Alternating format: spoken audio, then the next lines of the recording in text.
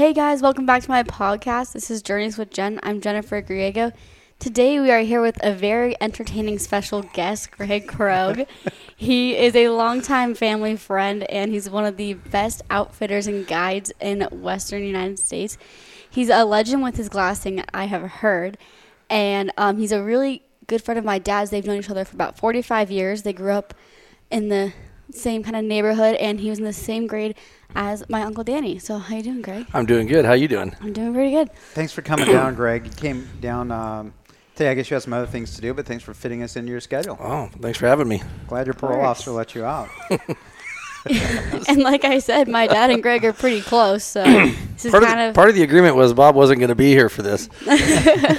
It's kind of a version of the podcast we did last time. I think you were like 7 or 8 when we first met. That's when I quit growing. That was immediately the You harsh reality. You were the same size. Yeah, I know. At that point, I was like, oh my God, I was so shocked. I just stopped growing immediately. And I think that was the last time you cleaned your ears until your doctor's appointment the other day. Because what turned this music down? Oh my God. Oh my gosh. Okay. Well, there are. But how's Debbie doing? Because and for the audience, Greg has enlisted me as his doctor referral for many years. Pretty much anything. For anything, and it's always entertaining. No matter when, no matter what it is. Yeah. No day or dogs, animals, humans. It doesn't matter. I figure Bob knows. Yeah, I think this is one of your quotes. Actually, I might have this here. Let me see if this works. I get dizzy spells, nausea, cold sweats, hot sweats, fever blisters, difficulty breathing, difficulty swallowing, blurred vision, involuntary trembling, dead hands, numb lips.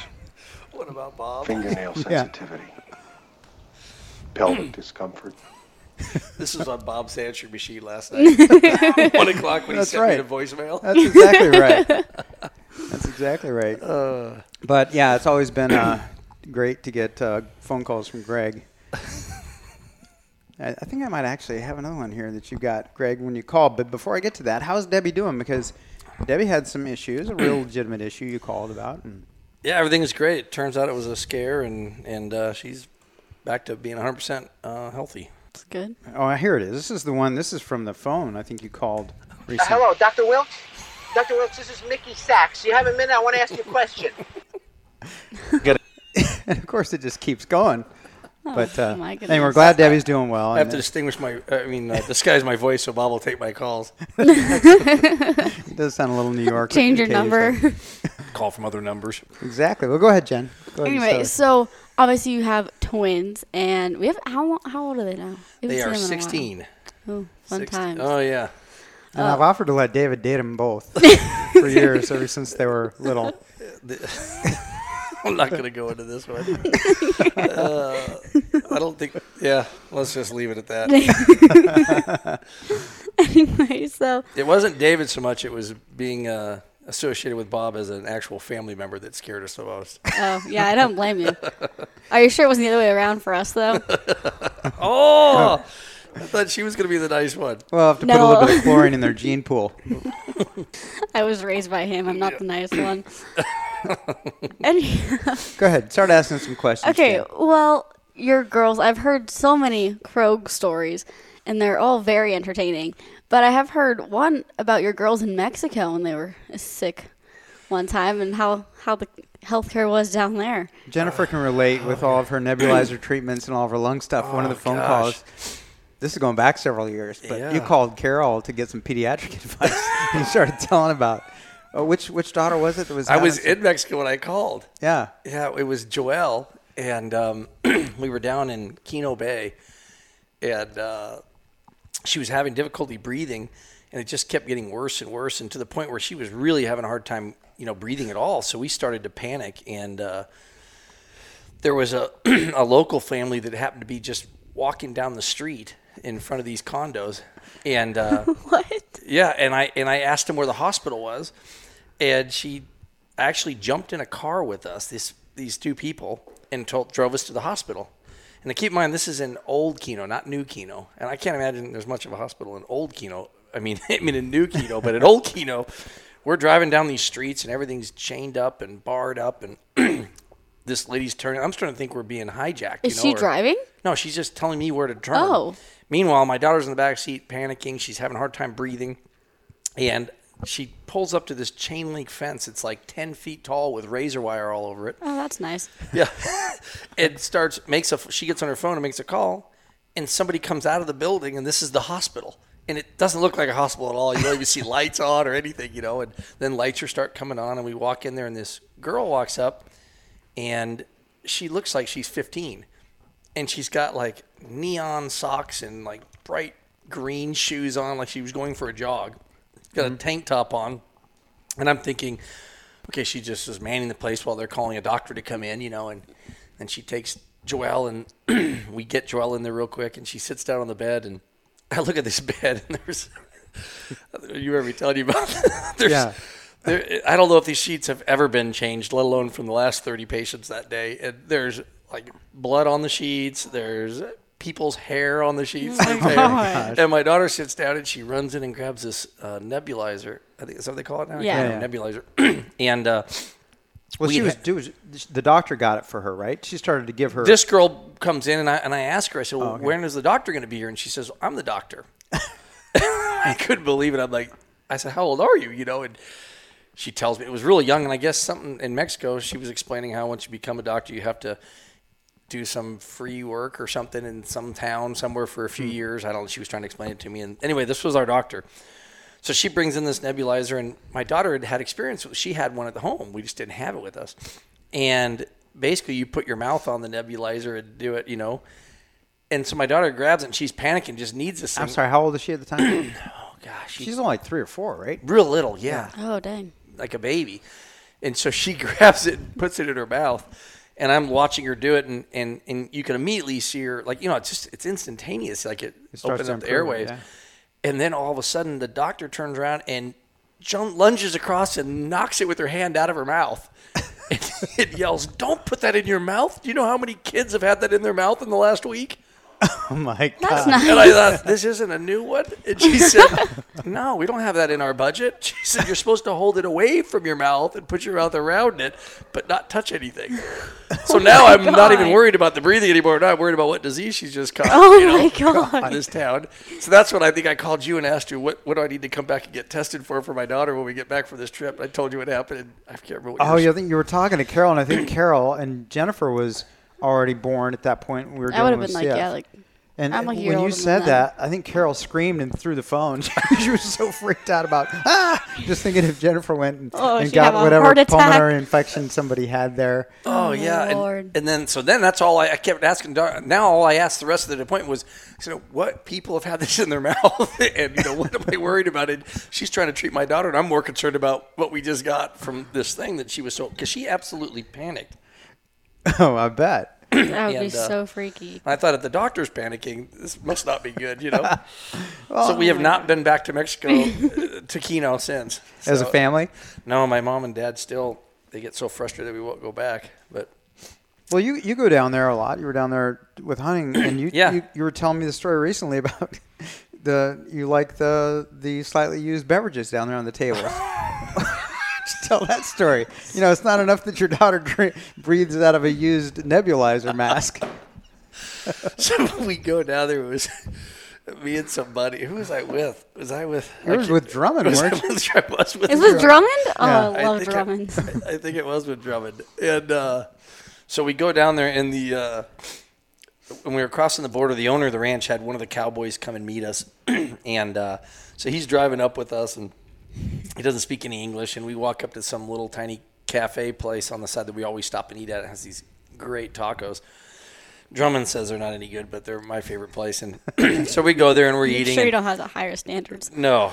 And so we're sitting here waiting, and I order a soda, and I order my food, and you just kind of step to the left, and I order another food, and we're talking at the same time, and Drummond's trying to decide, and we're trying to figure out how much we owe them, and then I look down and they'd given me my soda, So it's in a white styrofoam cup, and I'd take a sip. I'm like, man, this is warm and flat, This thing isn't very good, So I walk back to the table with it. I'm sitting there drinking it, and knocking the flies off of it, drinking it as I'm eating my tacos.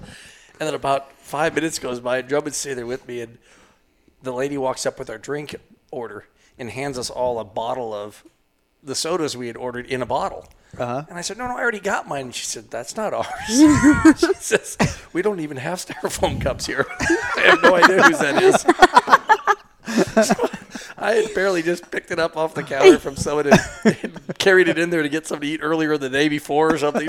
Start drinking it. Yeah. I was drinking hand sanitizer for the next 3 hours driving down the road. You call me that. I'm like, what kind of disease is going to catch from this? I'm like, I don't know. I'm Greg. Probably one of the ones you don't already have, which could be awesome. Oh, gosh. Here, I think this is another one of your calls. I think this is this could have been you. I'm not going to lie, I've had my bouts with hypochondria. What's that? That's thinking that you have diseases that you don't really have. Oh my god, I have that. I think you have the opposite of that. It's like, I'll be fine. Oh, that's awesome. It's always an adventure, Jennifer. I can tell. Well, anyway, I met Drummond in Reno this January or February, and he kept calling you Kroger. Kroger, from Kroger's yogurt. I guess. I don't know. What's the backstory behind Kroger? Kroger was because in Chino, they opened up a yogurt shop about a mile and a half from my house. And it was the best yogurt you've ever had in your life. And I was eating so much of it. And nobody ever carries cash anymore. At least I don't usually ever carry cash. I always just have my little card. I walk in and swipe it. And the problem with it is at the end of the month, you can look at it and see. And I think my wife tallied it up one month. I spent $600 at a yogurt shop in 30 days. So, yeah, I would go 2-3 times a day. Every time I drive by, swing in there and get one of these yogurts and eat it. And then I had to leave for my hunting season for 6 months. And the place had opened like in the kind of in the spring, and it was doing really well when I was there paying their rent. And then I left in, I believe it was August, and we were like joking around about what we were going to do when I left. Yeah. And about halfway through my season, when they were gone, the place went out of business. Oh, really? I was gone. Where's Greg? So they're looking around. So I came by one day and between trips, and I found out it was going out of business, and I panicked, and I went in there, and I got every Tupperware container I had on their last day there, and I just was filling it with these things. Just filling these huge square Tupperware containers and shoving them in my deep freeze. And that's awesome. So I had like an extra month's supply, and then they finally went out. And well, it's amazing as much of that junk that you eat, you're still like your body fat percentage is probably around 8 to 10%. You're still in really good shape. No, it hides it well with loose clothing. Well, plus that dress you're wearing. Yeah. The fishnets are kind of creepy, but still, it does hide a lot of stuff. Oh my god. All right, ask some more questions, Jennifer. Well, obviously, Vince Wantz is one of our close friends. We've hung out with him many times, been up to his place in Sedona. But I think we were there together once, weren't we? Were we? Did we go there once? Yeah, I think we were up there at the same time. Fun times. We overlapped by a day or something. But he was saying one time he was staying with you, and he couldn't quite sleep because of the scent in his room or by his bed. That was in your trailer. Do you remember that? That's when I met Vince. Story? Was up on the deer hunt in Nevada. And you had just had Debbie and the girls up there. That explains the smell. So Vince is in the pull-out bed or whatever in the trailer, and he's like, I just couldn't sleep because the stench was so overwhelming. I could not sleep. And finally, the next morning, I'm he gets up. constantly getting after the wife and kids about showering more. Yeah, I guess he goes, I'm sure that's the problem. He goes, the issue was there was an entire garbage bag full of used poopy baby diapers that was right underneath the bed where he was sleeping. We run a tight ship at Montgomery Outfitters. That's right. And he was like, oh my God. He goes, I thought I was going to have to cut the hunt short or start sleeping outside. And luckily, it was just the 50 pounds of poop-filled baby diapers that Greg hides underneath my pillow. He's dying. I think we killed Greg. This is a good ad for my business. Well, for the record, the girls are no longer in diapers, and they don't come on the trips anymore. So. The problem sure is that you was are the now. So it's the Greg's Depends undergarments that are there, full of recycled yogurt. It's gone full cycle. Oh my God. I don't even know if Vince told me that. He was probably too embarrassed to bring it up. Oh, he brought it. That was the first time I met him, and he was. Wasn't Pat Loescher at that camp too? He was. It was yep. me, and you, and my friend Doug Peeble. That's right. And Vince is a funny guy, but he was on a tirade. He was like Rodney Dangerfield. He was just self-deprecating. He was going on and on about his appearance and about, sleeping in a bed full of crap, and he was pounding the Crown Royal at that time. But my God, it was one of the funniest things I've ever seen. That's right. Oh my goodness. Okay, well, we obviously have talked about your daughters, and might as well keep talking about them. So these are all baited stories, but so I know this story. I know when I think of you, like this is what I think of, which is probably not great for you. But I mean, good. Whatever. But so the story I hear all the time is about when you kept biting your daughter's nails to cut them, because apparently you couldn't afford nail clippers or anything like that. He wasn't good with a knife, so. So and then you got some other diseases that you called my parents about. So do you remember that you called Carol years ago and you sent me the book about wiping your ass? Is that the one you're talking about? No, I don't remember that, but I remember you called because one of your daughters, or maybe both of them, had pinworms, and you recall, which is a common childhood. Oh God, they're gonna love this podcast. Yeah, make sure any boyfriends listen to this one. But you called and asked Carol. Shockingly, you called for medical advice, and you're asking Carol about what about pinworms? One of them has that. Should we treat the other one? And Carol's like, yeah, in general, you should probably treat, the other one too, since they're That's twins, when you sent me the book on personal hygiene the next week. Yeah, I think you still have that in the cellophane. I don't think it's been opened.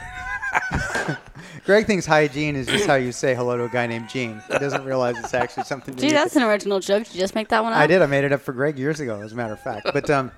But so you're asking Carol, and you're kind of sheepishly working your way around like, well, hey, listen, if you're going to call in a prescription for both the twins, why don't you just call in one more, just for me, just in case. Carol's like, well, Greg, it's very rare for an adult to get pinworms. And he's like, because kids get it because they, touch the butt, don't wash their hands and stuff. And you're like, well, hypothetically, it might be that, occasionally instead of trimming their nails, I might bite them for them, because I don't want to cut them with the nail clippers. And Carol's like on the phone, just going, what the heck? Just sitting there silently going, you bite your daughter's own nails? No, you bite your own nails. This is good. If Drummond's listening, or if you ever listen to this falls under the Bobby divisional fact. When Bob tells a story, you have to divide it by 2 every time he tells the story. So that's a thing? Yeah. So by now, I'm sure that probably got straight. I probably was talking about chewing my fingernails. No, you said you're biting, because Carol has a very good explanation that you were really concerned that you would cut their nails with the clippers. They would cut their fingers. That you would hurt them. So, and they were like little babies, and you're like, so I just their nails are like really a little thin. monkey. I just freed them. Like you're chewing their nails by proxy. And she was like, oh God, well yes, I guess I will call it in for you too, Greg. Since you probably also have the worm eggs underneath your fingernails. I got a better Carol story. Do you remember when the kids were bored? And you went to see, she was your pediatrician in there. Yeah, for the first, because we were down here out of town. Right. And when we had the twins, they had we called them I don't know if I'm allowed to say that. What did we call them? What are they, the nurses that are trying to have you, telling you how important it is to breastfeed? What the lactation nurses? Yeah. Yeah. Okay. But I don't know what you call them, Greg. It's probably something not quite as nice. I almost shot Coke out of my nose.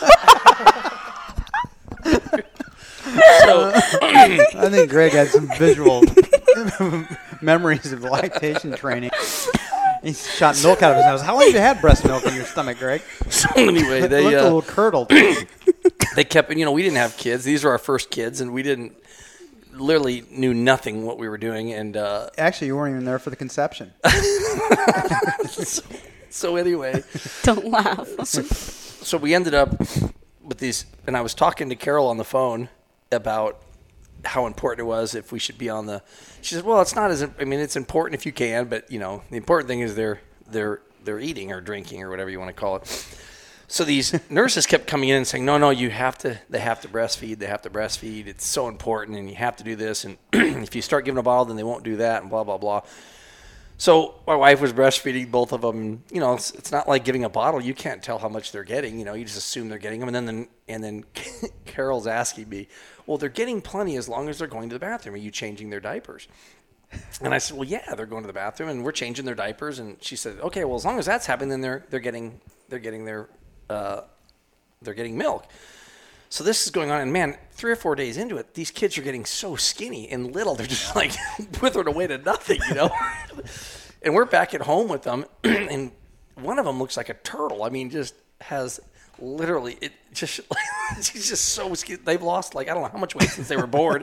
And we're like, I'm getting worried, Deb. We live up there, and Carol was down here, and so we drove down to see Carol, and when we come down to her office, and keep in mind, the question I always got from her was, "Are you changing? When they go, are they going to the bathroom?" They were changing. I'm like, yeah, they're going to the bathroom, they're peeing, and everything's fine. And you didn't think about the other aspect of that? Well, no, I didn't think about the fact that, because remember, these are our first kids, so I didn't understand diapers swelled up and got so full of, when they got wet. I was ours were like someone took an eyedropper and put a couple of drops of yellow in them, and we were like, oh, change it, it's dirty, we throw it out. And so, we're changing them 3 times a day. They're blah, blah, blah. And Carol looks at them, and she's like, well, we need to get someone some formula, and she pulls out these little sample bottles of formula. And I mean, these 2 kids just grabbed them like they'd never seen food before. Just started drinking them and then chucking them and grabbing for another one. And then when we left their office, their diapers were so wet. We're like, this is what she was talking about. Not just the little yellow stains in them. Oh, my gosh. And so we about starved our kids to death in the first week. Perfect. You should have given them some milk. Here, this one, you can use this. I have nipples, Greg. Could you milk me? I have nipples, Greg. $1 every time Bob asked me that question. Well, sometimes the food on your camps is a little sparse, Greg. Sometimes little Greg breast milk might just hit the spot. Speaking of food at your camps, one of the other stories that I associate is actually about David. Is when you were cooking dinner and then stepping on the coat of money tail the whole time. And I was what? Well, you gotta set the scene. So I don't know the scene. I just know those details. So David and I went down to Mexico to hunt with Greg, and David got a really nice mule deer. He was 10, I think. I think he was 10. It was his first deer that he ever shot. He got a little Coues deer, and he got a nice old mule deer buck. It was a 3x3. And he also got a coatimundi, and he got a jackrabbit and a coyote. Wait a minute, wasn't it a big Coues deer, or did you get a little one the first time? He got a little Coues deer the first deer, and then later on in the hunt, he shot a giant Boone and Crockett, 110 inch. I don't even remember the other one. We were sitting in a water hole. Remember the same water hole where the cow got stuck in it? Oh, yeah. We killed it, tried to help it. Trying to pull it out of the mud. What happened? The thing was it was dead. It was so emaciated and stuck there. We tried to get it out, and I got the audio clip. We have to show you that at some point in David's conversation about he killed everything with a gun claw. He goes, except for that cow. And Greg's like, you didn't kill the cow. Quit telling people you killed the cow. Wait, what happened? Well, I'll tell the story. I've never heard this story before. It was a severe drought on the ranch. There was hardly any water. Yeah, the only water on the entire ranch used to be about a 4 or 5 acre lake. Right. And it was down to half the size of this. Well, maybe the size of this room. Yeah, maybe 20 by 20, something like that. Yeah, and maybe 3 inches deep of water. And so at night I was filling up I had a big flatbed, and we had those. You see in Mexico those big water tanks on the top of the houses. So we were put one of those in the bed, and every night I was filling it. Do you remember that? Yes. Driving it down, and then I'd siphon it out with a hose off the berm of the tank because the water was evaporating or being drank by the cattle on the place. And so it was going to be dry the next day. And so we just kept putting 1,000 gallons on it every day. And it would you could see the water level move up about 4 inches up the mud, and then it would come back the next morning. We just kept doing that every night. But it was the mud was really just like quicksand. And one of the days when they get there, Bob calls me because there's a cow stuck in it, and it's keeping all the deer from coming in. Yeah, I mean, it was really sad. The thing was so emaciated and dehydrated and stuff. All I could do was flop its head back and forth. And, Greg's like, I'm going to just have to shoot it. And we tried to pull it out first because, we didn't have authorization just to shoot this cow. But the thing was in really bad shape, so we hooked it up to the ATV and tried to pull it out by its head. And I mean, it was sunk up well past its chest into this. It was just brutal. And there's 10-year-old David watching this thing, and then, he's talking about, well, yeah, I shot everything except for that cow. You didn't shoot the cow, David. But we were sitting in that water hole, and that was the first deer he shot. He shot a little fork-torn Coues deer that came in. Made a great shot on it. But what were we talking about? What were you asking the question about? So he shot a coatimundi, and that was down by the river. And we allegedly. Is that legal? And David wanted to trick you with it, so he put the tail inside the cabinet in the kitchen. And you probably realize this, Greg. You get a little animated when you tell stories. Allegedly. Coming from Bob. Just go ahead. So you're bouncing back and forth because we're in the living room, and we can hear that, by the way. So we're in the living room, and he has the tail sticking out of a cabinet, and those Code of Money tails, it's probably like 3 feet long. And so like as tall as you. I'm gonna move over here a little bit. Yeah, like maybe 2 feet taller than you then. That's Jennifer. okay. So it was a better roast on you. That's okay. It's saved from Greg throwing that at me. But I got plenty of short jokes. So you're standing there. You're cooking stir fry. You know, it was one of those great meals where you opened up a plastic pouch and threw it in the fry pan and started heating it up. And so David is watching you because you're in there, and the tail from the cabinet is right next to the stove, and you're literally standing on this Code of Money tail. But you're telling the story, and you're acting it out, and you're getting all animated, and you're coming in, and David's laughing, and he's laughing harder and harder. Every time you come in the family room, tell it to us, and go back in there, you step on it, and David has fallen off the sofa. He's rolling on the ground, laughing because you don't understand. You haven't noticed that there's a Code of Money tail you're standing on. So you're thinking, boy, I'm really killing the room here with this great story and this great joke for David Griego. And then finally, David, he's like, wow, David, you really think that's funny? And David's like, look at your feet. And you're standing on this Code of Money tail because it looked like there was a mountain lion inside the cabin with the tail hanging out of it. But you were totally oblivious to it. But my memory's gone. I don't even remember those. It was one of David's favorite stories of interacting with you. That was that year when there was no rain on that place at all for a year. Because remember, we accused the people of having people on the ranch before us because all the tire tracks in the wash, and then I realized they were our tire tracks from the year before. It hadn't rained one drop on that place in a year. Oh, I think you're right. Yeah. Remember the big wash that went down to the river? And I could see where someone had been driving a quad back and forth and making those berms. And he's like, no, those are yours from last year. I looked at him like, yeah, no one else has those bald tires. That is ours. Oh, Chicho. Silly Chicho. I've talked to him on the phone last year. Tell this. I do remember like certain stories. It was very common when you used to go down to Mexico with Greg a lot, and you'd always come back and be like telling Chicho stories. Silly Chicho. But I don't even know who Chicho is. You got to tell the story, the silly Chicho. I just know that silly Chicho. The first time you ever went down there, you were with Jack, I think. Yeah, it was the first time I'd ever been down there, and I think didn't you come that a week? No, you came the following year. Right. So I went down there with Jack, and we'd never even been on the ranch before. And we drove around. We didn't know the boundaries or anything. And we climb up on this hill, and we're glassing off in the distance, and we see this really nice buck, but we're not even sure if it's on our place because there are all kinds of interior fences and roads everywhere. But I knew the knob we were on was on our ranch, so we just thought, well, this morning we'll just watch the deer, and then we'll go back and get the cowboy, and he can show us the boundaries, and then we'll go find this deer in the evening. So we watch. And then we go back to the ranch house, and we come back, and we're drawing roads in the dirt because my Spanish is a little rough, as Bob knows on there. And so anyway, so we're drawing little maps on the dirt with our hands and sticks and trying to point where we think the deer is and where the boundaries are. And finally, the guy says that he relays to us with that he's going to just come with us and this is Chicho. This is Chicho. Yeah. So the cowboy's How old name is Chicho? Chicho at that time was probably in his 40s. Okay. He's probably 60 now. Okay. I think he was about 10 years older than us. Okay. And his name's Chicho, and he's been on the ranch his whole life. I mean, since he was like 18. So he's been there for, at that point, 20-something years. Mm-hmm. And so we end up going. He comes in, jumps in the car with us, and we drive down this road, and it's taking us to this water hole, and I'm telling him that we saw the deer up here, and he's trying to explain to us. I said, well, let's just walk up to the boundary, and you can show it to us. But we didn't want to drive any further.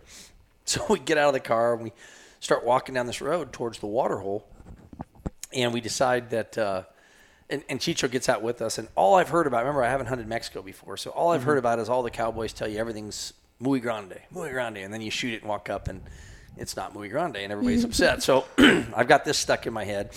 And then a good friend of mine, really good friend, I can't think of his name. Really tight. It's so hard to remember all the friends' names. You got like, there's three. There's your brother. And I got to keep track of all three of them. No, I can't even say his name, but I do know what it is now. I don't want to say it because it's going to be. I'm going to hear shit about not remembering his name. But anyway, this good friend of mine tells me, hey, when you go down there, just be careful because these deer are all on tiny little bodies, and you're going to think they're huge, and that's why the cowboys always mess up, and they tell you they're big, is they look so big on these little tiny horns, these big horns and these little tiny bodies. So I got that in the back of my head, and we parked the car, and we didn't even walk 60 yards down the road towards the water hole. And all of a sudden, I look over my right shoulder, and there's this buck, and he's rutting these does, and just one doe, and he's rutting her around a Palo Verde tree. And I look over there, and the first thing I hear is the Mexican cowboy go, "Oh, muy grande." So Chicho says, "Muy grande." Now, we've known Chicho at this point for 20 minutes. And he's got this bright red and blue brush popper, Garth Brooks type, shirt on, and his big white hat, and he's like, muy grande. And I'm like, yeah, okay. Yeah, okay, Chicho. Okay, Chicho. Pat him on the back. Yeah, big buck. And I'm looking at it, and I don't think it's that big a buck, because I'm... And you're with Jack, and Jack has a tag, and Jack's sitting there, and he's got his rifle right there, and this thing's 60 yards away, just walking around the street, going, grunting and pushing this doe around. Yeah, brr. And he looks you guys like should act it out real quick. Bob and I will do it around the tree. No, I'm not going to pretend and let Greg rut on me.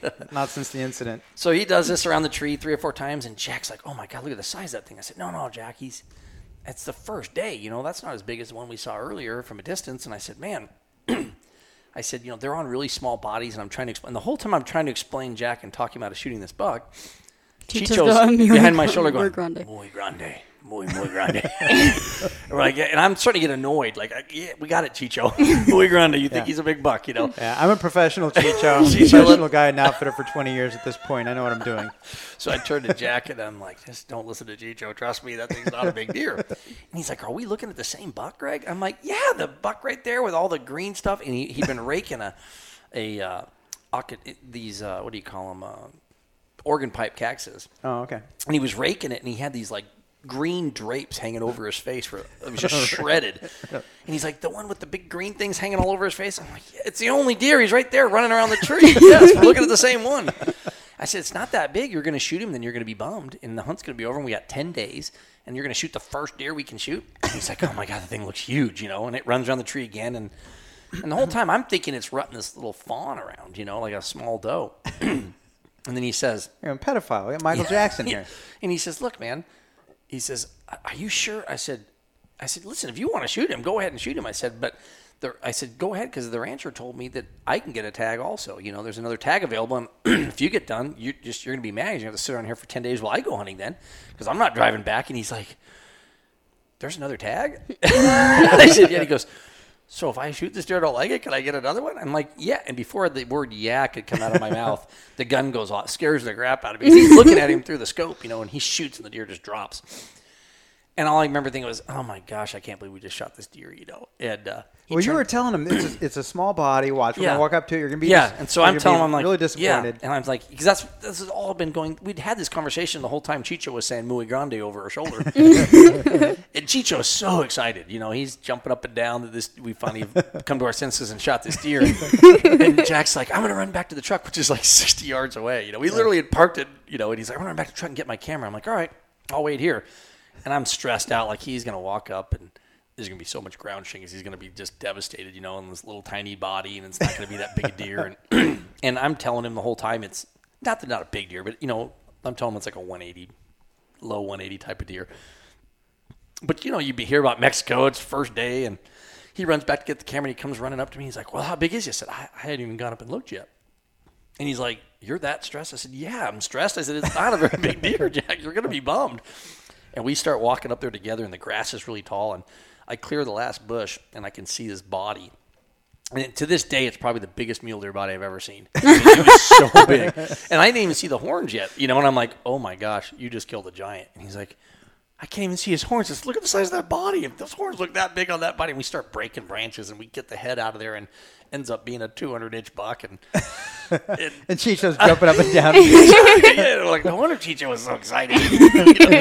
And he tells us it's the biggest buck to ever come off the ranch. And later when we got to talk over the years, he always tells that story about how he thought these stupid gringos, here's the biggest buck they've ever seen on the ranch, and we're patting him on the back. Okay, Chicho. Yeah, that's fine, Chicho. Just stand over there. You don't know what you're talking about. We're professionals over here. Silly Chicho. That is so funny. That's so funny. And then Jack said next time he came back, he was going to learn Spanish and how to judge deer. Why did he look so small? Well, everybody was telling me, we hunt a lot of desert deer here in Arizona, and, you go around here in, like, south of Phoenix in the Tucson and Phoenix area, and these deer, they weigh, what do they weigh, 130, 150 pounds, these bucks, you know, and as opposed to, say, a 250-pound big body buck.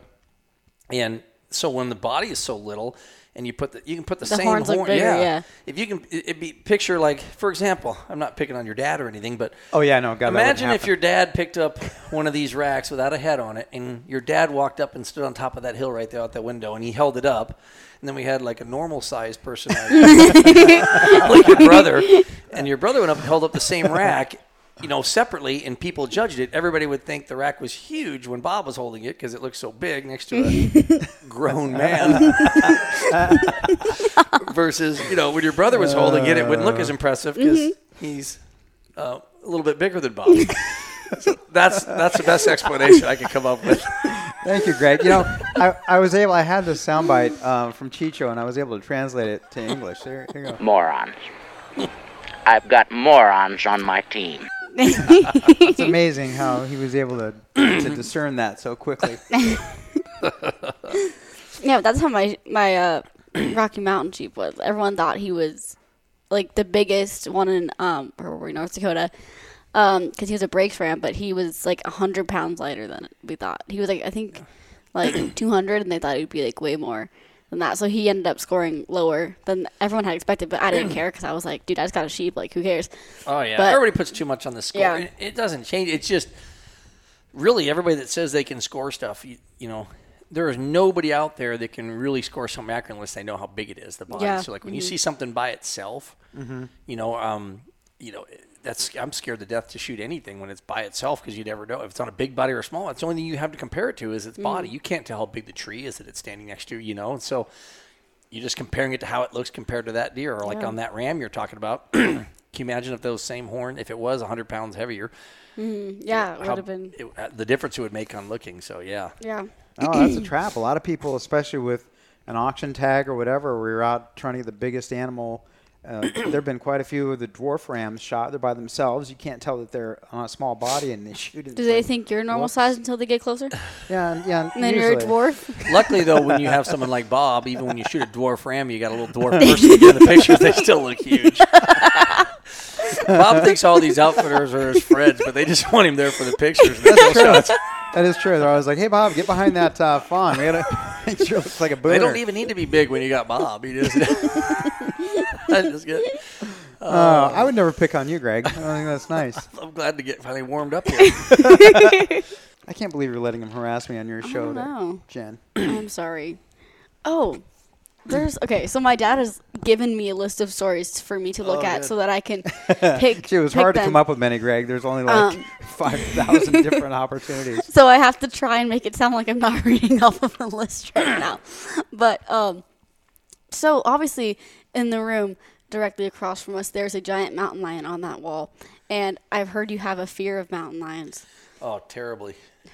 You can't see it from the angle that you're at right now. Yeah. So I told her about the story. I think it was when I was up hunting with you in Nevada. You told me one of your friends up in Nevada was sitting in a water hole and a mountain lion came in and he got it on video where it like hit the camera with his paw or something like that. There was a female with some kittens or something. Oh, yeah. It like attacked him. Yeah. Yeah, so he's... Freaky story. This was, I guess, before trail cameras because apparently he was there to you film keep, every time you harass me, you move your microphone away from your face so I can bitch slap you. And you got to put it back there. Can you hear it now? Is that better? Yeah, don't swallow it. I mean, no, it's I'll let it go. So, so he had a camera set up and like on a tripod, but a video camera, and he was gonna, and for some reason he had seen this buck going into this spring, and so he set up his camera to film it, and he was just like maybe an hour before dark or so. I'm probably butchering this story if he's listening, but that's right. You don't good remember his friend name anyway. You forgot? Yeah, I can't remember his name either. And so this lion, and as he's waiting, the lion, you hear something. He looks over, and he's actually looking at the viewfinder, and he sees this female lion. She steps into the viewfinder into this green grass by the spring, and then she takes a couple steps out, and then another lion, and then a third lion, 2 kittens. And so 3 of them walk into the spring, and he's filming it thinking, man, this is incredible. I can't believe I'm getting this on video. And we're talking maybe 20 feet away. And so he's sitting there filming it, and all of a sudden she turns and looks at the camera and just locks onto it. Like, when you're watching it, it's freaky because she's just looking right at you. Right. And then she just lays her ears back. Oh, and she starts, and first she backs up a little bit, like out of the viewfinder. Did they just come in like right next to him? Yeah, they just kind of came in a little trail up above him, and I can't remember exactly, but it was like, so she backs up out of the viewfinder, and you can't really see anything that's going on now because they'd all entered it, and then she backed up to get out of the view, and then she starts, and he's, of course, as I'm watching the video with him, he's telling me what's happening. And he's a little bit like your dad. He likes to embellish a little on stories too. So I'm trying to take what he's saying with a grain of salt. Yeah, listen to that. Greg's saying that I embellish my stories. So this thing is kind of. He said he goes right now. He's in a crouch and he's coming right at me, but I can't see it on the viewfinder. It's just a green meadow. There's nothing in front of it. I'm having to take his word for it.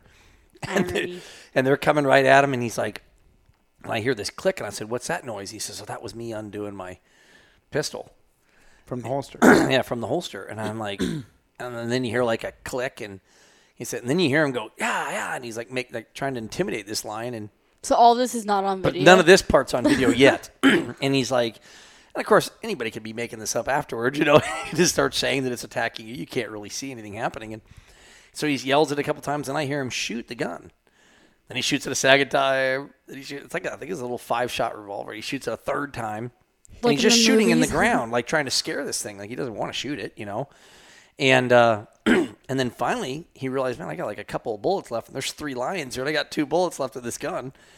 So he decides at that point he's going to shoot her, you know. And so he levels up on her, and he's describing this all to me, and I'm watching, and I can hear the audio, and he says, and this time now she's coming, you know. And he said, I'm sure she's coming now. So I'm thinking, okay, now I got to shoot her. And he's just about to shoot, and he catches something out of the corner of his eye. And he turns and looks up to his left over his shoulder, and here comes a lion in the air coming off the rock behind him. Oh, my God. And he takes his gun, and he just kind of shoots from the hip up at it, like into its chest as it's coming down. And then the whole camera shakes. And I said, what was that? He says, that was the lion. I shot it, and it landed on the tripod legs with my legs and the tripod legs, and it's, you know, and the whole camera's kind of moving now. And he's like, and it's flopping around down there on the ground. Oh, my God. And I'm thinking, oh, come on, man. And, of course, you can't see anything. I'm like, come on, there's no way. And he goes, just wait. Just keep watching. And then at that point, you start seeing this lion's tail flipping like this in front of the lens. And it's hitting the lens with its tail and just like it's bouncing around dying. And and then you hear him screaming and yelling at something else. And then the lion flips around, and then it kind of flips off the rocks that he's standing on. And then the other lion runs by him because this thing's making all this screaming noise that he just shot. And it runs past him, the mom does, the female, and she jumps off the cliff. And he just turns around and takes off out of there, running the other direction, and runs all the way back out of there. And, oh, my gosh. And, it's incredible footage. That's intense. And that was Nevada, right? Yeah, that was Nevada. We have a ton of. We see so many lions in Nevada. So the other lion that he shot came up from behind him. Yeah, it was one of the young kittens, and she just like when he was looking at these, it just came up. Maybe he didn't see it. He doesn't really know because he wasn't like, counting lions at that point. But somehow one of them got behind him up in the rocks and was like jumping. He said he saw it, and it was like already in the air coming down. He just kind of shot and just happened to hit it right there, and he went back the next day and. Yeah, pretty wild. Oh, my gosh. Was that the same guy you were telling me that he had one stalking him in his car or something like that? Yeah, the same guy had one. Like he was going out to his woodpile to start his car, and there was a lion on their woodpile right at his house. And then we had a deal with Jason Campbell and and a guy that we were guiding on a hunt years ago. We were backpacked in Nevada, and we were up on top of that mountain. That you used to, I don't want to say the name, but the one you and I were where we did that muzzleloader elk hunt in the snow, that big mountain. And so we were backpack. I was backpacked up on top of the mountain, and they were coming in on the bottom, and they had shot an albino, a white bull, you know, and and a big bull elk that was white, and they shot him. Yeah, I had Rick Drake with me up on top of the mountain, and then he was coming in from the bottom, maybe a mile and a half away, and they shot this bull. And we got to watch him shoot it. We were hunting a different bull, and we watched him shoot it. And then I was trying to save radio because we were up there for 4 or 5 days. We were backpacked. And so I'd turn my radio off at night, and they were going to skin and pack out that way, and we were going to stay up on top. And then in the middle of the night, my wife was going to, I can't remember, it was like some sort of a movie or something with the girls, and I was worried I said, when you get back so I can sleep at night, let me know you guys made it home safely and you're back home. Mm-hmm. So I woke up at like midnight, and I rolled over and turned my phone on, thinking I'll just check, make sure they all made it home, and she'll leave me a message. I turn on my phone, there's like 15 messages. And it's Jason on the phone going, you're not going to believe this, Greg, but there is a lion stalking us. We're working on this elk. It's charging us, and it keeps bluff charging us, and we're throwing rocks at it. We've got these pocket knives, and this goes on for and I get like the last message first, which was, all right, we got something in him, he's finally hurt, and it was wild. And that guy had been attacked by a lion once before. Same guy. What are the odds of that? He shoots a white elk and gets attacked by a lion. Charged by a lion. Wow. Multiple. This whole episode lasted like a long time throughout. I'm getting these messages drawn out over a period of time, and then finally they got one in him, and it was scary. Did they have their gun with them? No, it was an archery hunt. Oh, archery. Well, yeah. That would explain that. Was it at night? Yeah. It was in the dark? Yeah, that's creepy. And I know that you were kind of freaked out about... This was so long ago, it was wild. I know you've been kind of freaked out about hiking in the dark and hiking out in the dark because of lions in some of the countries. I thought you had some stories where you like heard lions, screaming or felt something was stalking you or whatever. But there was a time in Nevada you were freaked out that you didn't want to start hiking until it was back in it was 99 or 2000. I had one that I actually had. I was on a deer hunt for my own hunt, and I glassed up 3 lions on a deer kill. Right in the canyon where my big buck was at, and I couldn't tell what the horns were like. I could see the deer's legs, and there's 3 lions just laying there eating on. And then they looked up and saw me across the canyon filming them, and they just stopped what they were doing. And I was probably 300 or 400 yards away, but across a big canyon, it was pretty steep. And then they were looking at me, and then they sat up, and I'm looking at this through the binoculars, and I'm filming, this is before phone scope, so I'm just holding my camera up against it. And all of a sudden, they just slink into this crouch and start coming towards me. And they're looking at I'm like, oh, my God, I don't have a gun. I don't have anything, And you must have looked pretty tasty because they already had a deer meal right there. Ooh, is that Krogh? He looks tender. And pretty soon they're like loping, and coming across that canyon, and they're looking at me as they're coming. I'm starting to, so I don't know what to do. And then they get to the bottom of the canyon. Now they're only, from the very bottom, they're only like 125 yards away once you get to the very bottom to come back up to where I'm at because it was kind of sloping down and it was really steep. And I wasn't thinking clearly like that they can smell and everything. So I'm thinking as soon as they can't see me, I'm going to run over here and hide in these rocks, So they come out of sight, and I run over here, and I'm hiding thinking, holy cow. And I never saw them again. I don't know what they did. Well, they probably got downwind of you, and then that usually will run any animal or person off. Oh, my Lord. Was one of the stories about, lawyers were making fun of people, was one of the stories about that muzzleloader buck where you couldn't shoot over the top of the grass because we didn't bring the box? See? Well, there in Nevada, I think there was 6 inches of snow, and I had to use a snorkel. Yeah, that's true. I'll steal that one from you. Yeah. But there was the muzzleloader buck, which is a heck of a buck. I'm sitting here, I can see the bottom of it right there. Yeah, that was the one you guaranteed me that my bullet would pass right through that creosote bush branch and kill him. Just standing right behind it. Like, Bob, just shoot him. Like, it's going to hit the tree. You're like, it doesn't matter. It's so close. How far were we? Like 40 yards, 50 yards?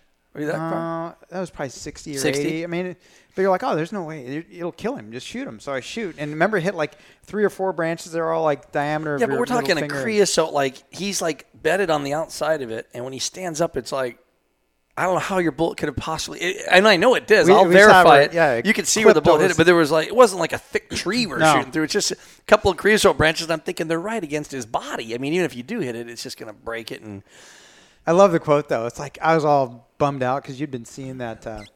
Is that mine?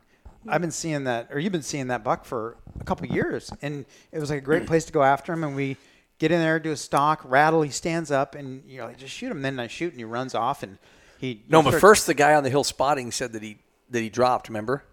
Don't you remember? We thought because that's what we think. He's like, oh, he went down. He went like 50 yards and piled up. Don't you remember? Yeah, but then he was rutting a doe after that. No, but we went over to the tree, and there was and the guy was like, yeah, he's right there. I'm like, we're looking around like, there's nothing but gravel here. He's not right here. Right. And he had got out the backside of the tree when that buddy of mine's nephew was there. Yeah. And he was like, no, I'm sure he's there. I'm like, he is not here. Start looking around, And then we picked him up again, and he was. But what I was getting at is you're saying, I was like, oh, I'm sorry, Greg. I'm sorry I screwed that up, man. That really sucks. And you're like, dude, you don't understand. We're not going home till you kill this deer. We may be here for the next week, but we're not leaving until that deer gets killed. So don't worry about it. We will get him. And I'm like going, oh, it is Christmas Eve. I do have little kids at home. Was it actually? Yeah, it was like the 23rd or something like No, that. it was Christmas Eve. Yeah. Do you remember? I was like. Yeah, you were saying, oh, Debbie's going to go shopping or something like that. And Yeah. Yeah, I mean, I was already out there scouting for Cudamundi for you, as usual Christmas Eve when you got me working. So, yeah, that is a story that, and I was a bit of a dick on that one. I'll give you that. So I had drawn a Kaibab deer tag and a Unit 10 You're so rifle, loud over there. Rifle elk tag. Yeah, Greg is like the master of the background noises. She was just born at that point on that hunt. Oh, I remember that. For the you remember the Kaibab when you sent me up there for Thanksgiving. Well, the reason why I was a dick on that deal was you said, "Listen, Bob, I'll help you, but I got a hunter, so I'll tell you where to go. You can go check it out and stuff like that, but you'll be by yourself the first couple days or whatever, and then I'll come up when I'm done." So I went up there and I wasn't seeing anything, and to your credit, I didn't know what the hell I was doing at that point. I don't think I had good optics. I really didn't know how to glass. I was by myself, and it was like, what the hell am I doing? After 2 or 3 days, I'm like, Greg, what's going on? You said, well, I'm done, actually. I can get up there on Thanksgiving. I'm like, okay, cool. Well, I think I told you I was going to go home. I don't remember what. I'm sitting there by myself eating.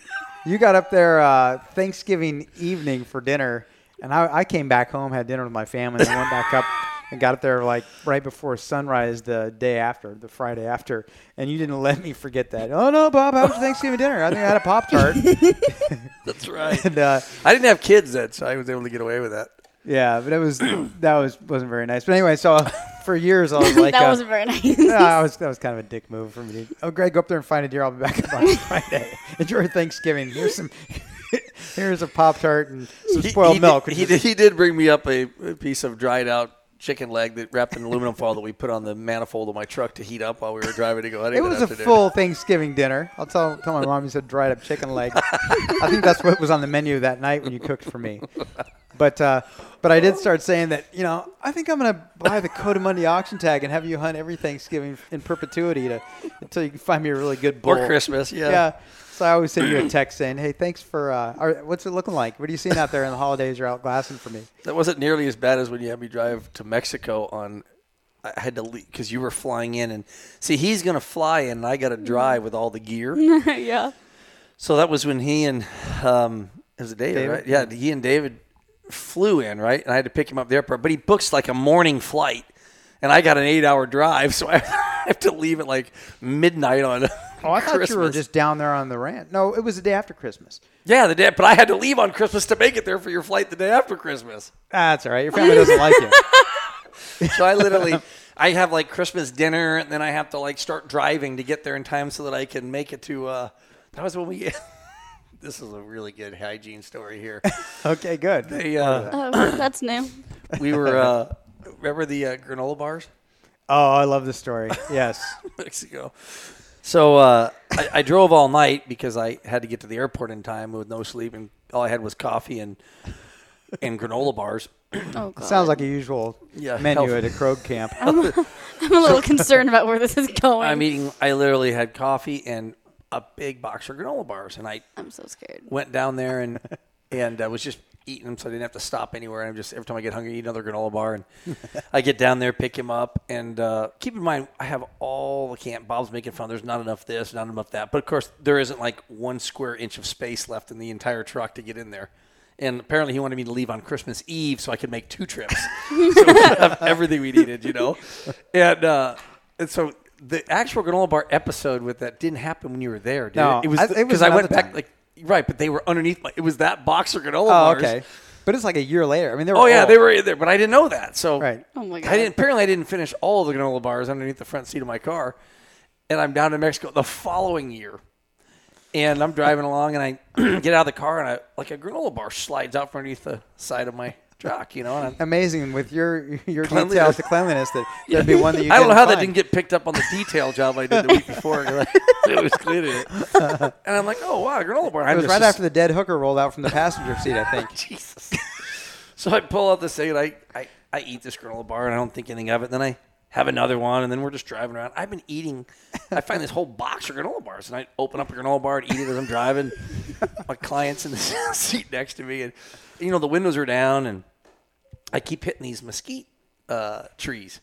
You know, and you're driving kind of fast down there on those roads, like I do. And you hit one, and all of a sudden these mesquite beans are in your lap and on your like shirt, and they're sticking to your camo. And I'm like, God, I'm going to wipe off these mesquite beans.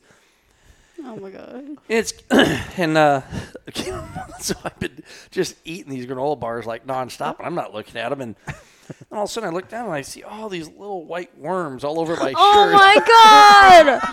Oh and my I thought, God. man, are there like worms on these mesquite trees? I like every time I hit on these mesquite trees, I throw out little worms on my I'm gagging, Greg. Oh my God, that's disgusting. And I don't think anything. So I look at them like, oh my gosh, these mesquite beans have like little worms on them. They're like something. So I get out of the car and I'm Jennifer's going to throw up. Oh my God. I'm shaking my shirt off, to get these little worms off my shirt. And I don't think anything of it. Like 2 hours go by and I go to grab another granola bar, but now it's no longer dark out. It's like light out. And you can see a little better. And I open up the lid and I go to take a bite and I see all these little worms crawling all over this granola bar. And I realize I've been eating these things for 2 days. Oh my God. I can't even listen to the story anymore. No. And the sad part about that was I had to figure this out after Bob had left, or I could have shared some of these with Bob. You probably would have. And I think what really happened, though, was after that, you just finished the whole box. You'll ask you, these aren't bad. It was amazing. I was hardly hungry at all that show. A lot of protein. You probably called back asking for a prescription for some more worms. What, you chewing on your baby's fingernails again? I'm sure. No, just eating worm-filled food this time. Oh my God. That's disgusting. That's awesome. That's very disgusting. Good stuff. I think I'm traumatized for life. Please don't tell me what kind of granola bars those were, because I will never eat them again. They weren't the good. They're nothing you guys would have ever bought. They were the cheap knockoff What do they call it? Like brands. family? What do they call it? Sure brand or Sure family something?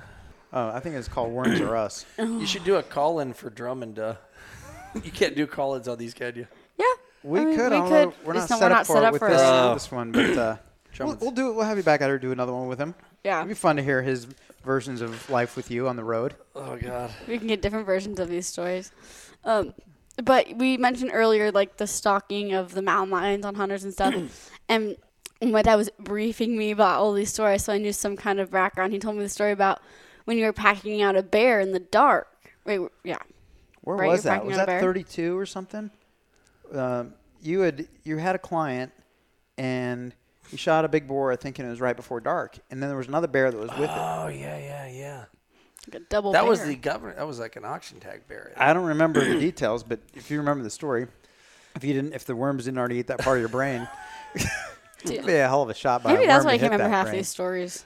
Maybe you're like the deer that I shot that had worms in its brain. I'm sure if I we actually cut have open your brain, nightmares that like would happen. Where those things come out of me. The first deer I it's not killed far with off you, from what's going to happen one day. Yeah. the first deer I killed with you on the Kaibab, Had that. we cut the skull cap off, and there were botfly larvae up in the sinuses, but they were all the way up in the brain, like way up inside. Yeah, huge. That's what mine Big worms. It was disgusting. I hope nobody's trying to eat and listen to this podcast right now. That'd be really awkward. With all the scent of the Why baby do- diapers and the worms and all the other stuff. Why do But, deer get that? That's so weird. That's just part of the life cycle for those flies. They lay eggs in their In the brain? nostrils, and they migrate. They're usually living in the sinuses, and you can see those bucks sometimes are shaking their head all the time, and they're kind Can of you freaking imagine? out. That would drive me. I'm sure But you it's would know what not- that's like, Greg. I can Those tell you, aren't it's no picnic. Could you imagine? Because I know what it's like. You have no idea. Those aren't voices you're hearing; those are actually worms. But do you remember the bear story? You were like terrified about this. You guys shot a bear, and there was a bear walking around. You're using the flashlight. You're skinning it, and And it kept coming up around us. And then when we were packing out, and it was popping his teeth at you and growling. And I think you must have shot the boar, but it probably wouldn't be a sow that was doing that. I don't know. We were coming out. It was a long hike out of there all night. And Where was it? What part of the state was this in? It was in the Grams. So Yeah? down by, it was over there by that prison. I forget what's it. Is that your second home? He says it was such a fun look. Oh, it's over there by that prison. Work furlough. Oh, I love that place. Started my guiding career on the weekends when they let me out.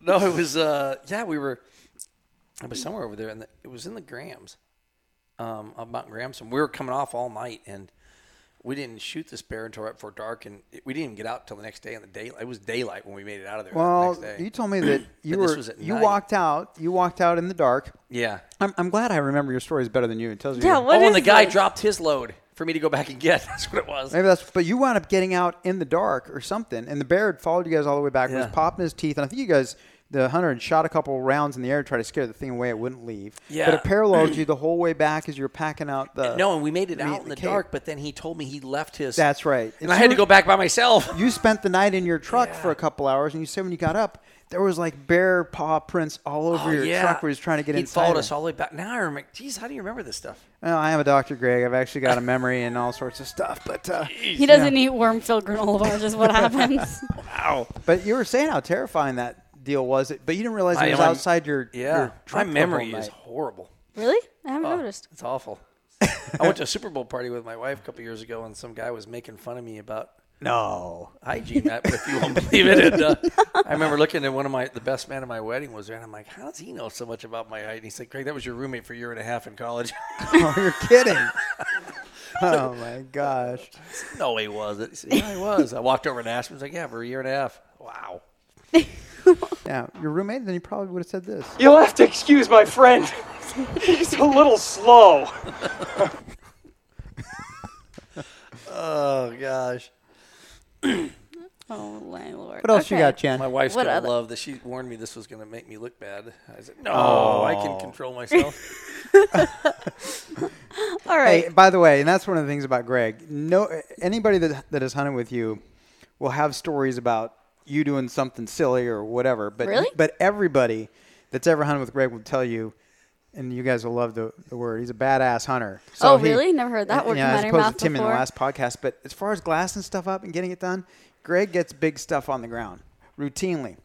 And people say, well, I know he's looking around. He's waiting for the punchline to come. Meteor going to go through this window and get us. But it's true. I mean, you got your quirkiness, and there's a lot of that. But as far as finding big stuff and getting it killed, it's amazing. And people will say, guides that are good glassers will be like, I've glassed with Greg, and I don't think there's anybody better than he is. And particularly... Maybe this those worms telling you where to look. And some of the stuff is like... They all just go to one side and move your head over that way. Oh, there it is. You'll be looking at an elk, from 3 miles away and go, you know what? I think he's got a little inline, like maybe a 3-inch cheater on that side. You're looking through heat waves. It's like, oh, come on, there's no way.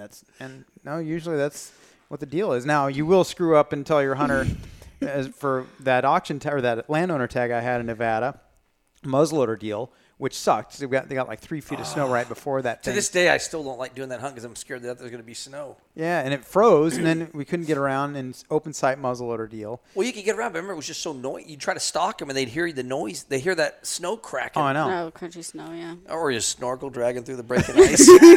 Yeah, you were so concerned about me. You made me put one of those... Put little soccer flags on the back so people where you could see them. Yeah, it was on a big, long fiberglass pole. We did have 3 foot of snow.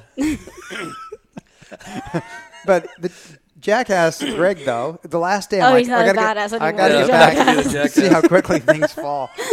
I said, listen, I want to fill a tag. I mean, I'd like to shoot a cow or a bull. Or it just doesn't have to be a big buck or a big bull. I mean, on a super expensive tag. We'll shoot a cow. But it was the last day. It's like, I'll just shoot whatever. So, like, are you sure? Yeah, okay. Well, go up there, and you're up on the mountain. You're signaling me. My version is going to be entirely different than this one. So I'm sure it will be. But at the end, like, you're going, oh man, sorry it didn't work out. But dang, if that 350 bull hadn't have been there, whatever it was, we had to wait like 3 more seconds. We'd have had a shot at that really big bull. I'm like, what do you mean? Oh, there was a bull right there. You didn't see that one? I'm like, I would have shot like a 5x5.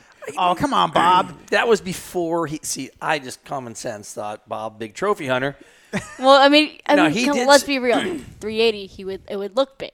Yeah, exactly. Yeah, so I mean, he doesn't really need that big of a trophy. He makes it look big with the picture. I'm going to shut down your microphone, Jen. He just So said it first. what actually happened was, this is the real story. Yeah, he can't remember his own name or any friends' names, but he has. I do vivid remember this details because on he's scarred in my memory. He's told me about this. He's insulted me so many times over the years. And never let me No, forgive he'd it. never do that. He forgets about the Christmases I spent in the field looking for Cootamundee for him, and the Thanksgivings I spent on the Kayak. Where all he remembers is my one screw up, which to this day I think I would do over the same way. Yeah, right. So he says at the last point, listen, tomorrow Which morning. does prompt this. Even We if do the we same don't- thing again, I got to say. I'm not a smart man. So he says, at this point, it's the last morning. We have to leave it to the morning. Or no, was it evening? No, it was a morning. Morning. And I'm sure all the other details are accurate since you know nothing else about this. But go ahead. So, and they're in this bird, and he says, if you don't see a big one, I'll just shoot anything. Just at least have some meat to go back with. I said, okay. So the first thing we do now is glass up this really big bull. So, and this is a really solid 350, 360 bull, if I remember. I can't. I never saw it, man. Well, then it was 390. If you never saw it, I dare you to ask me how big something is after it's gone. And so anyway, it was. I remember being like a 350 to 360 type of bull, and it was the last day, and we're now hunting down low. There's not any snow to deal with, which is what was messing us up this whole hunt, just because of the noise from it. It would freeze at night, then get Oh, yeah. Nice. and they would get crusty, and it was just they'd hear them coming from 400 yards, you know, and you had to use these open-sighted muzzleloaders without a scope, so you had to get within about 150 to 200, and we never could do it. So anyway, the first bull we see that way is this really big bull, and so I'm like, oh, thank God we don't have to do the walk of shame in town with this little 5-point, you know. And so we're stalking it, and then on our way to stalk it, it's kind of on the far end of this little opening, and I'm trying to get him around a little bull that I had seen afterwards. So you're up talking your man. Yeah, I'm up on top and trying to get him to go. So I'm having him do this loop to get the wind right so we don't go by this one bull and he spooks, so we don't get the big bull. And it never occurred to me, Bob the Trophy, I would want to shoot this 5-point when there's another one only 400 yards. Despite the fact that I told him, like, right before we started walking, now, Greg, it doesn't matter what happens, but I still want to get either a cow or a young bull. I want them to eat, whatever. If we don't see a big one, but we saw a big one, so everything else out the window. So I'm not going to do a stalk on a 5-point when I know there's a big bull right there. So we almost get the big bull after going all the way around the 5-point. And, of course, by the time we go all the way around the 5-point to go get the big one, that took too much time. Bob's got little tiny steps, and he can't cover very much ground. And I'm trying. Dude, those and high heels are hard to walk in. So Right. The way you make me fishnets dress can on get these caught in hunts the is bushes. really. And he's just about to the point where he can shoot the bull, and then the bull gets into the trees. Oh, Then we turn around and go back to the other one, and then he gets into the trees, and then he goes home with nothing, and I'm the scapegoat. It was all my fault because I went after the big one. So Yeah, damn trophy hunters. Wait, you didn't know Well, that there was a 5-point? I he didn't know. didn't know because I was walking. He's I like, guess wait, wait, Oh, wait. you weren't telling him. I was that telling to- him keep going left, and he's thinking, well, the bull's there. Why am I going left? And I'm trying to get him around the 5-point. So after he's like, I would have made it there in time if you. That's the only reason you even knew. I wouldn't have even had to tell you. You go, I would have made it there if you didn't do the big loop. I said, well, we had to go around that 5-point. You go, I would have shot the 5-point. Yeah, exactly. So that was the deal. But I will say that Greg is, Greg's very professional with his other clients, not so much with me. We were down in Mexico, and he glassed up a good buck. It's in here. It's that tripod buck that you watched it break off the tripod as it was beating up Palo Verde, and you're like, right. oh yeah, you gotta, get my Samurai, drive down here. It was like a 5-mile deal to get over to it, and. So, and the whole time you're like, Bob, this is the favorite desert mule deer I've ever seen in my whole life. This is my dream buck. Don't screw up. If you screw up on this stock, if you miss a shot, I will tell everybody that I've ever met. Bob that, divided by 2. Yeah, that there's no way that you're the worst hunter and everybody will know. And so he's literally saying all this stuff and going, oh my God, imagine if I Well, really keep in valued. mind, this is my friend, not a normal client. Don't tell anybody else this stuff. And I'm like, imagine if I valued his opinion or whatever, how I'd be reacting to this. And I did say at the end of it, I finally got over there and I shot the buck. And, Greg will be sitting there watching. Go, don't you turn that radio off. Sometimes you have to turn him off. But I get over there and shoot it. And I'm like, oh, my gosh. Would you talk like that to your other clients? He goes, oh, hell no. I would do that to you. It makes it enjoyable to be able to rip on people like I'd like to all the time. But it's fun. I enjoyed hunting with you. Although you don't let me do it anymore. You always have highfalutin clients you take now. And don't take me on Here these we hunts go. anymore. Here we go. True. Need to go back to Mexico. Yeah. Oh, you quit going there for a while after some I of did that for a long time, and then crap. Did you get too diseased down there? those worms. There's something about that flat. I can't ever get a hold of Bob on the phone from down That there. water down there is great once it hits your lips. It's to die for, or from, whatever it is. All right. The next on my list, I don't know backstory to this, and I don't know if I can read it either. Hold on a second. I might have. I can save you the intro for this, Jen. Do you even know what I'm talking about? I don't know. I do have this. Now, this might make it a little easier for you, Greg, to talk about this. Lee Harvey, you are a madman. When you stole that cow Oh, wait, and wait, your wait. friend tried to make it with the cow, No, I know this. I want to party with you, cowboy. Wait, is this a story you told me in Lincoln? No, we are not doing that. Yes, story. No, we're gotta, not. We got to do the story. No. Dude, this is a legendary story. Now we can. I be, thought that was you. I'm traumatized by that story, and You don't- Lincoln is too. We don't talk about it. It's this a story that can't this be talked guy. about. Now We're not telling that story. That You is have a to lie. tell the story. No. It's such a bad story, Dad. I am traumatized. He told this story.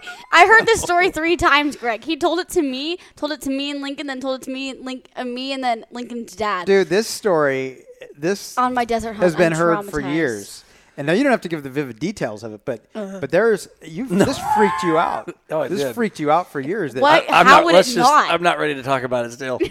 No, we can't. I'll tell that. it. No, cannot tell a story. I feel like if we don't tell it, people are going to be very confused on what we're talking about. You can't leave it Hit hanging pause. like that. Hit pause, and I'll.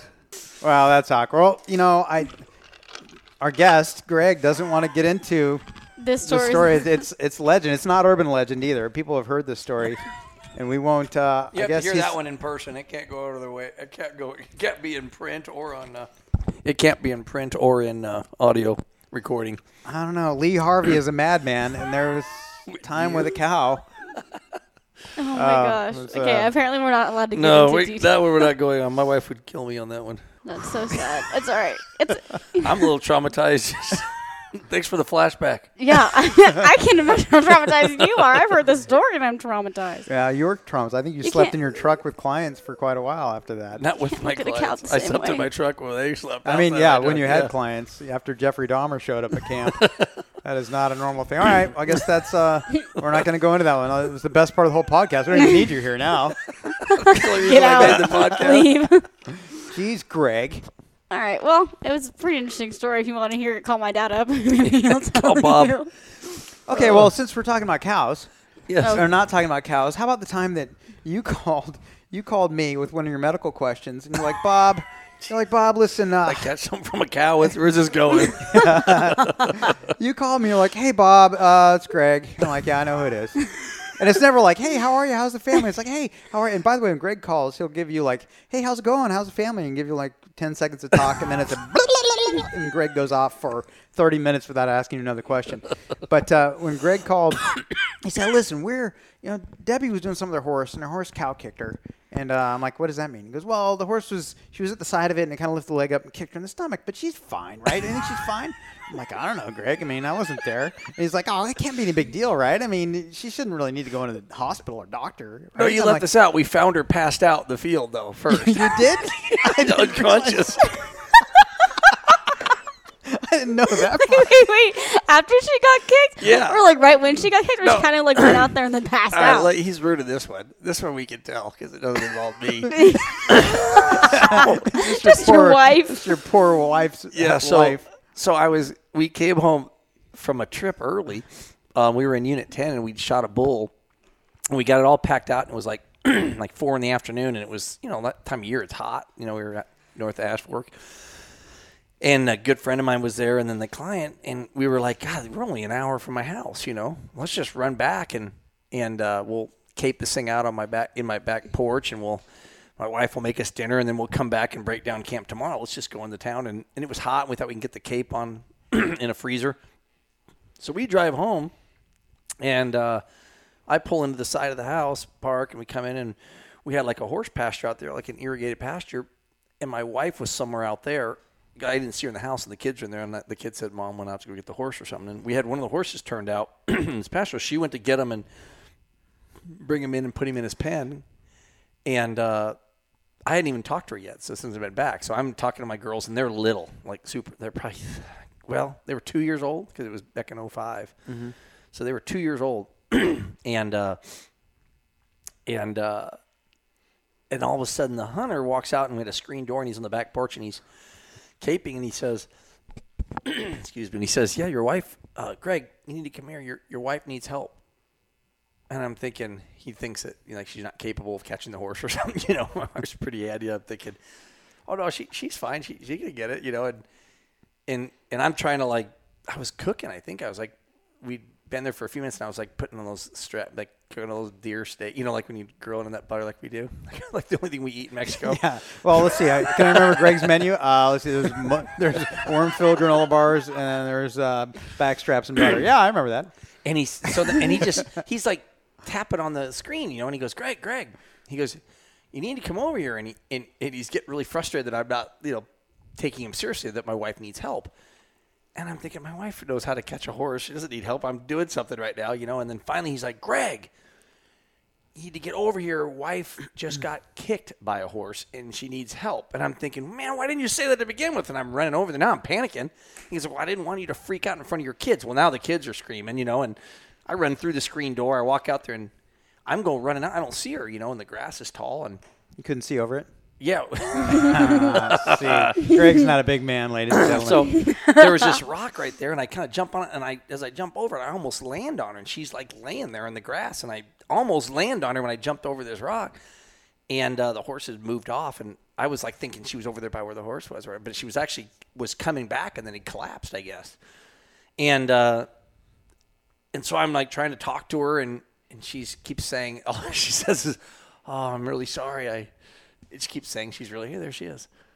And Debbie's back at our house. Now she's going to hear the story and probably bludgeon you. I just ruined the end of the story. Now you know she made it. So anyway, she's... spoiler alert. That's the most romantic thing Greg's ever said. Spoiler alert. So he's like... And I guess, he had seen the whole thing, that she was walking up and putting the halter on, and he just kind of reached up on the side and kicked her right in the ribs. And so I lifted her shirt up, I'm looking at her ribs, and you can see this imprint of the horseshoe. And it was all bruised and red, and and she's apologizing and talking about, oh, it's not that bad. Just go back in with your friend. I'm sorry, I'm ruining everything. I'm ruining the whole dinner, Yeah. Oh, Debbie was saying that? Yeah. I'm like, well, you are, but let's make sure you're okay. And but she's acting like nothing's wrong, and she's talking and seems normal. And she said she was only out for a second. I don't know. I'm not a medical guy, so I don't know. It's shocking. I thought you were. And, you sure carry yourself like a doctor. So she says, she's like, I think I'm just going to go in the back room and lay down and take a couple ibuprofen, and I'm sure I'll feel better. So to me, I'm thinking, if she was, that seemed normal to me, So she walked back there, and then I'm thinking, man, what if there's something internally wrong, And I tried calling Bob, but he doesn't answer. Yeah. And oh, gee, I wonder if it's just you. Yeah. So Bob doesn't answer the phone. Then I walk back in the room, and she's taking an aspirin, and so what he's talking about was not that I didn't say wasn't wanting to go to the hospital, but I was actually talking her into going to the hospital because I was concerned that something was wrong internally, and she just kept wanting to stay there, and then all of a sudden she started feeling a little weird. She said, maybe we should go in there. So we get in the car, and and you call me. You got me on as the we're phone. driving. You're driving, and I'm like, he goes, well, should I go in? I'm like, Greg, I don't know, but I can't tell you not to go. I'll never forget when he said, you can verify this. He goes, well, I'd bring Carol. Yeah, that's what I said. But I love Carol. That's what I said. So that's just me. You do what you want to do. He's going back and forth about deductibles and out of pocket, about the emergency room costs. And he goes, do you think I should take her in? I'm like, I don't know, Greg. I love my wife. I would take her in to get checked. After I said, he goes, hang on a second, she's turning blue. I got to go. And he hangs up the phone. Like you were leaned back in the seat. You dropped your blood pressure. Things went bad. All I hear is, I got to go. She's turning blue. Click. I'm like, well, everything was Krog great. Story. It was great right until we got to the emergency room. She was laughing and talking, and Stagio was calling me up wanting to go elk hunting the next morning and asking if I'd go meet him. And I'm like, oh, yeah, I have to take the wife to the hospital real quick. I should be back in a few hours. I could come meet you. I didn't think anything of it, because we were really just going in there for precautions because you shamed me into it. And thank God we did because, we were pulling into the park. I'm like, we're at the parking lot. And And then all of a sudden, it just like instantaneously went south. Yeah, and all of a sudden I looked, and you said park. Wait, say what she said. She doesn't have a mic on. Yeah, hang on. We'll pause for a second. Put on a headphone. Well, we'll just say, okay, so she's sitting in the corner. She refuses to put a mic on. I think Greg has a serious non-disclosure agreement with Debbie. I think he's got Trump's creepy porn lawyer deal with that he never listens. Well, Debbie was saying we're going to go back to the story because it could get weird. But anyway, did you bleed internally? Is that what happened? Well, yeah. Really quickly, she was saying that Greg was debating whether or not to walk her in or just park and like drop her off. Right. And then go park. And then she said, we can just park. We don't need to drop them off in the emergency. I'm fine. And in the span from there to where we got to the parking spot in the parking lot, she started turning blue. And her lips were like turning white and her face was turning, and by the time I got in the emergency room, she completely passed out. Oh my gosh. Like I was walking through the door and there was nobody in there. There was a guy with a scratch on his forehead with a Band-Aid, I'll never forget. And he kept yelling at the nurses. They'd ask him what his birthday was. He's like, what am I, an idiot? It's July 7th. And they were just checking him for a concussion or something, because he had a cut on his forehead. And I was screaming and yelling. They went and got her. And then they ended up air evacuating her to Phoenix. And she's been quite a while in ICU down in Phoenix. And the horse had kicked her kidney and put it in. It was like in 5 pieces, her kidney, but yet it was all attached. So then I told Bob, if it's still attached, do we have to do anything? I mean, at this point, you know what? I mean, I can save $40. Is there a way I can sew that back together or something? I mean, I've got one of those Ace bandages and put a little pressure on it. Yeah, Greg's just telling her. Settle down, sweetheart. Settle down now. She's just trying to tag Steve-O on the face. Did she hear that? No. That's Steve Irwin. But, well, I know you guys need to get going. Is there anything else? I mean, we have to do this again, Greg. You need to do this another time. Maybe we'll just leave it at that and then do a part 2. Maybe with Drummond. Oh. Let me make sure there's nothing else that. Well, there's some Halloween one. I don't know what that is. We can't have that when Deb was here because that involves the Halloween party that Deb knows about. That I went with Bob, and probably be best if Deb wasn't here for that one. Well, I will say this one. So we're both ASU fans, and you remember when we were up hunting for deer, and we're listening to ASU. I think it was Dirk Cutter's first year as our head coach, and they're playing U of A in football, and ASU is getting thumped pretty hard by U of A, and we're driving down the road, and I said, had to say that. Well, it was bad, but I solved that problem, remember? Because I said, Greg, do you ever see any bobcats up here? And once in a while you see one. And we drive another, 2 miles ago. Bob, there's a bobcat right there. He pulled off the side of the road. There was a bobcat maybe 40 yards off the road. It was on at the side of the road eating a dead deer. Yeah. Right? In fact, it's over there. You can see him. Yeah. But I have that bobcat full body mounted. It was a big bobcat. Of course, I was holding it up, so it made it look huge. Yeah. But anyway, so you're like, he ran over. He's like 40 yards away. He's underneath that tree. And I open up the door of the truck, and we have the speakers on when the football game going. I get the rifle out and put a round in it. You have the speakers on while you're still trying to shoot a bobcat? Yeah, I mean, we're literally just off the road. And I look up, and he goes, it's underneath the tree. If you look through your scope, you can see it. I look, and it looked just like Wilbur the Wildcat. Yeah. He was sitting there looking at me. He's in the shadows, and his face is all puffed out like this. And I'm going, all right, Wilbur, you may be up by 10 points, but you're going down. And I shot the thing right in the chest. And we came back and won the game. Yeah, that's right. We slayed them. I think ASU won like the next 5 years in a row after I killed Wilbur the Wildcat. Yeah. Also, we were taking credit for that for years. That's right. Do you remember what happened with that? Do you remember what happened with that? Yes. That was so bad. Don't say anything about where this was. But you spent some time there in the past. Well, so I skin out the bobcat, right, in the dark. And we stayed someplace, and I skinned it out, and of course I cut off the paws and the head, and I got this carcass. I'm like, what am I going to do with this carcass? We're not near, I didn't want to just go throw it in the woods by where other people were camped, so I went and I found a dumpster, but it was pitch black. I didn't have a flashlight. And I walk over, and I'm like, well, either I've grown or this dumpster is not very tall. so I lift up I'm holding this bobcat, which was big. It probably weighed up 40 pounds. And I lift up the lid on this dumpster, and I'm thinking, this is really heavy. And I lift it up, and I throw the thing in there. Splash. Kaplunk. I'm like, what the heck was that? And I go, Greg, I think I got a problem. You were already in bed in your sleep bag. I'm like, I think I got a problem. I don't know where that bobcat carcass just went. And it turned out it was like a a recycling thing for deep fryer oil. It was the oil for a restaurant. So it was like, this sushi, this deep fried chicken tastes a lot like Bobcat. But I honestly did not know what it was when I threw it in there, except for the splash. I'm like, this is something I hadn't told you. And I was like, well, did they eat out of that thing? He was like, no, they use that just for recycling. But I could just imagine That's what we told ourselves when we could sleep that night.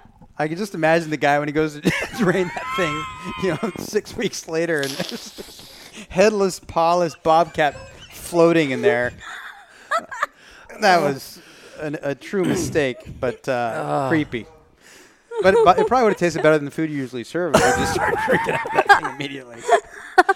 Oh, gosh, Deb, I've been taking a beating on this thing. That's definitely unexpected when you came over here. All right, well, it has been a fun podcast and hilarious, even though I'm a little traumatized from that granola bar story. I don't know if I'll be able to eat one of those for a while. But... Well, at least we didn't tell the cow story. They wanted me to tell the cow story, Deb. I said no.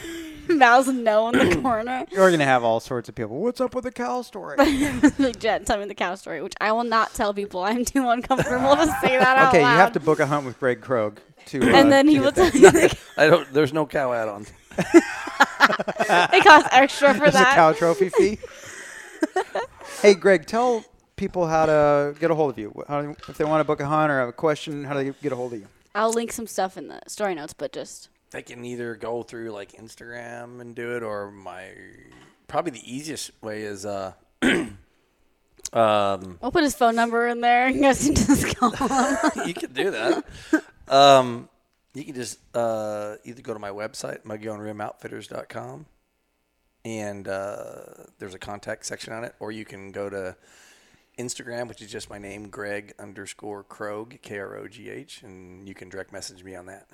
Well, since you brought up your website, I have to bring up this last story, which was when we shot the buck outside of Wickenburg. Yeah, where I shot it through the creosote bush.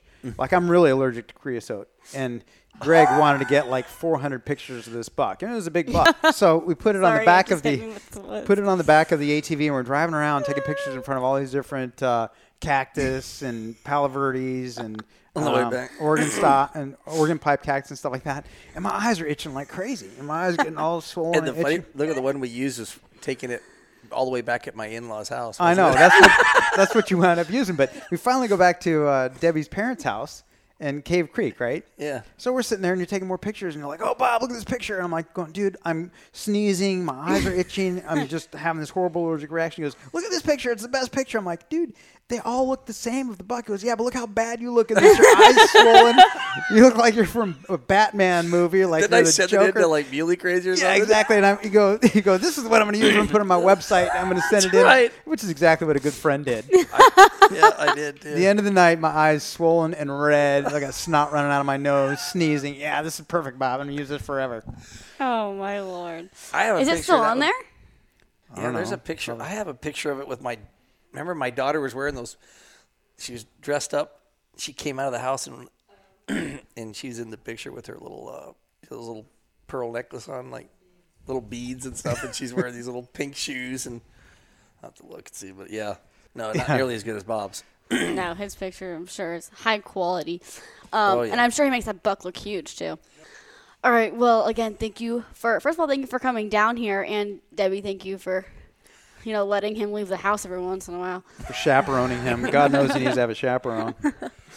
Yeah, but thank you for coming down here and being willing to put yourself through the thrash of my father.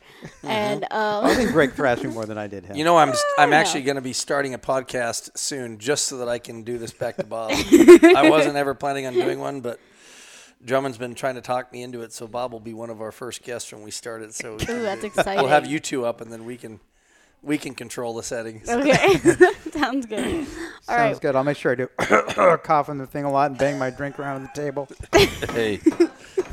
Stop. Hit my arms. Stop. Oh my Being gosh. a Greg Krogh guest. All right. Well, thank you for taking us on your journey through hygiene and taking people to the hospital and all that stuff. Well, thanks for having us. Of course. And that was really fun talking to Greg. It was funny and entertaining. And especially because he doesn't remember half of his stories. So every time I would lead him into one, he'd be like, I don't know what you're talking about. And then you would take over and explain the story. And then he would laugh like it was the first time he ever heard the story.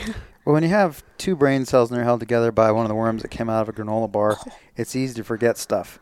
He does seem to remember how to rip on me all the time. He doesn't remember any details of the hunts. But, no, I'm very grateful that Greg came all the way down from Chino Valley, and his parole officer let him come down to the valley. And wonderful guy, great hunter, and lots of fun. So it was great hearing his stories. We'll have to have him back. We only got through about half the stuff. Yeah, we did. The whole list of stuff he gave me, we got through about half of it. And he had to not talk about some of them, whatever. I think he used to be a drummer. All he does is bang on the desk and make all sorts of noises to make the audio quality very bad during the podcast. But he ran out of his drink, and he still managed to make noise with it. I was like, oh, thank God he finally finished his Pepsi or whatever it was. And then he still managed to use the ice in it like a maraca. I'm like, Greg, stop it. It's funny. His wife, Debbie, came down, and she's like, Greg, you shouldn't say those things on the podcast. You're going to ruin your reputation. But everybody that's hunted with Greg knows the stories about him. But it doesn't matter. You don't go on a hunt with Mogollon Rim Outfitters with Greg Krogh for a 5-star cuisine event. You go with him because he is awesome at finding big animals. He's a great hunter. He knows how to get stuff on the ground. And he's a legend in Western hunting. So, everybody knows he's quirky. But, to say the least. But he still gets stuff done. So, Debbie, don't worry. I think you'll still be able to enjoy the great food that Greg provides for you and the girls, and you'll have a wonderful life of him providing for you. And just check your food for bugs. That's all I'm saying. God. Anyway, we'll have him back again, but it was wonderful for him to come down here and very entertaining. So yeah, for sure. It was a lot of fun. Because life is short, so am I, and so is my dad. And we're just trying to make the most out of every day, and I hope that you guys do too. I hope you all have a great journey and you make it an epic one.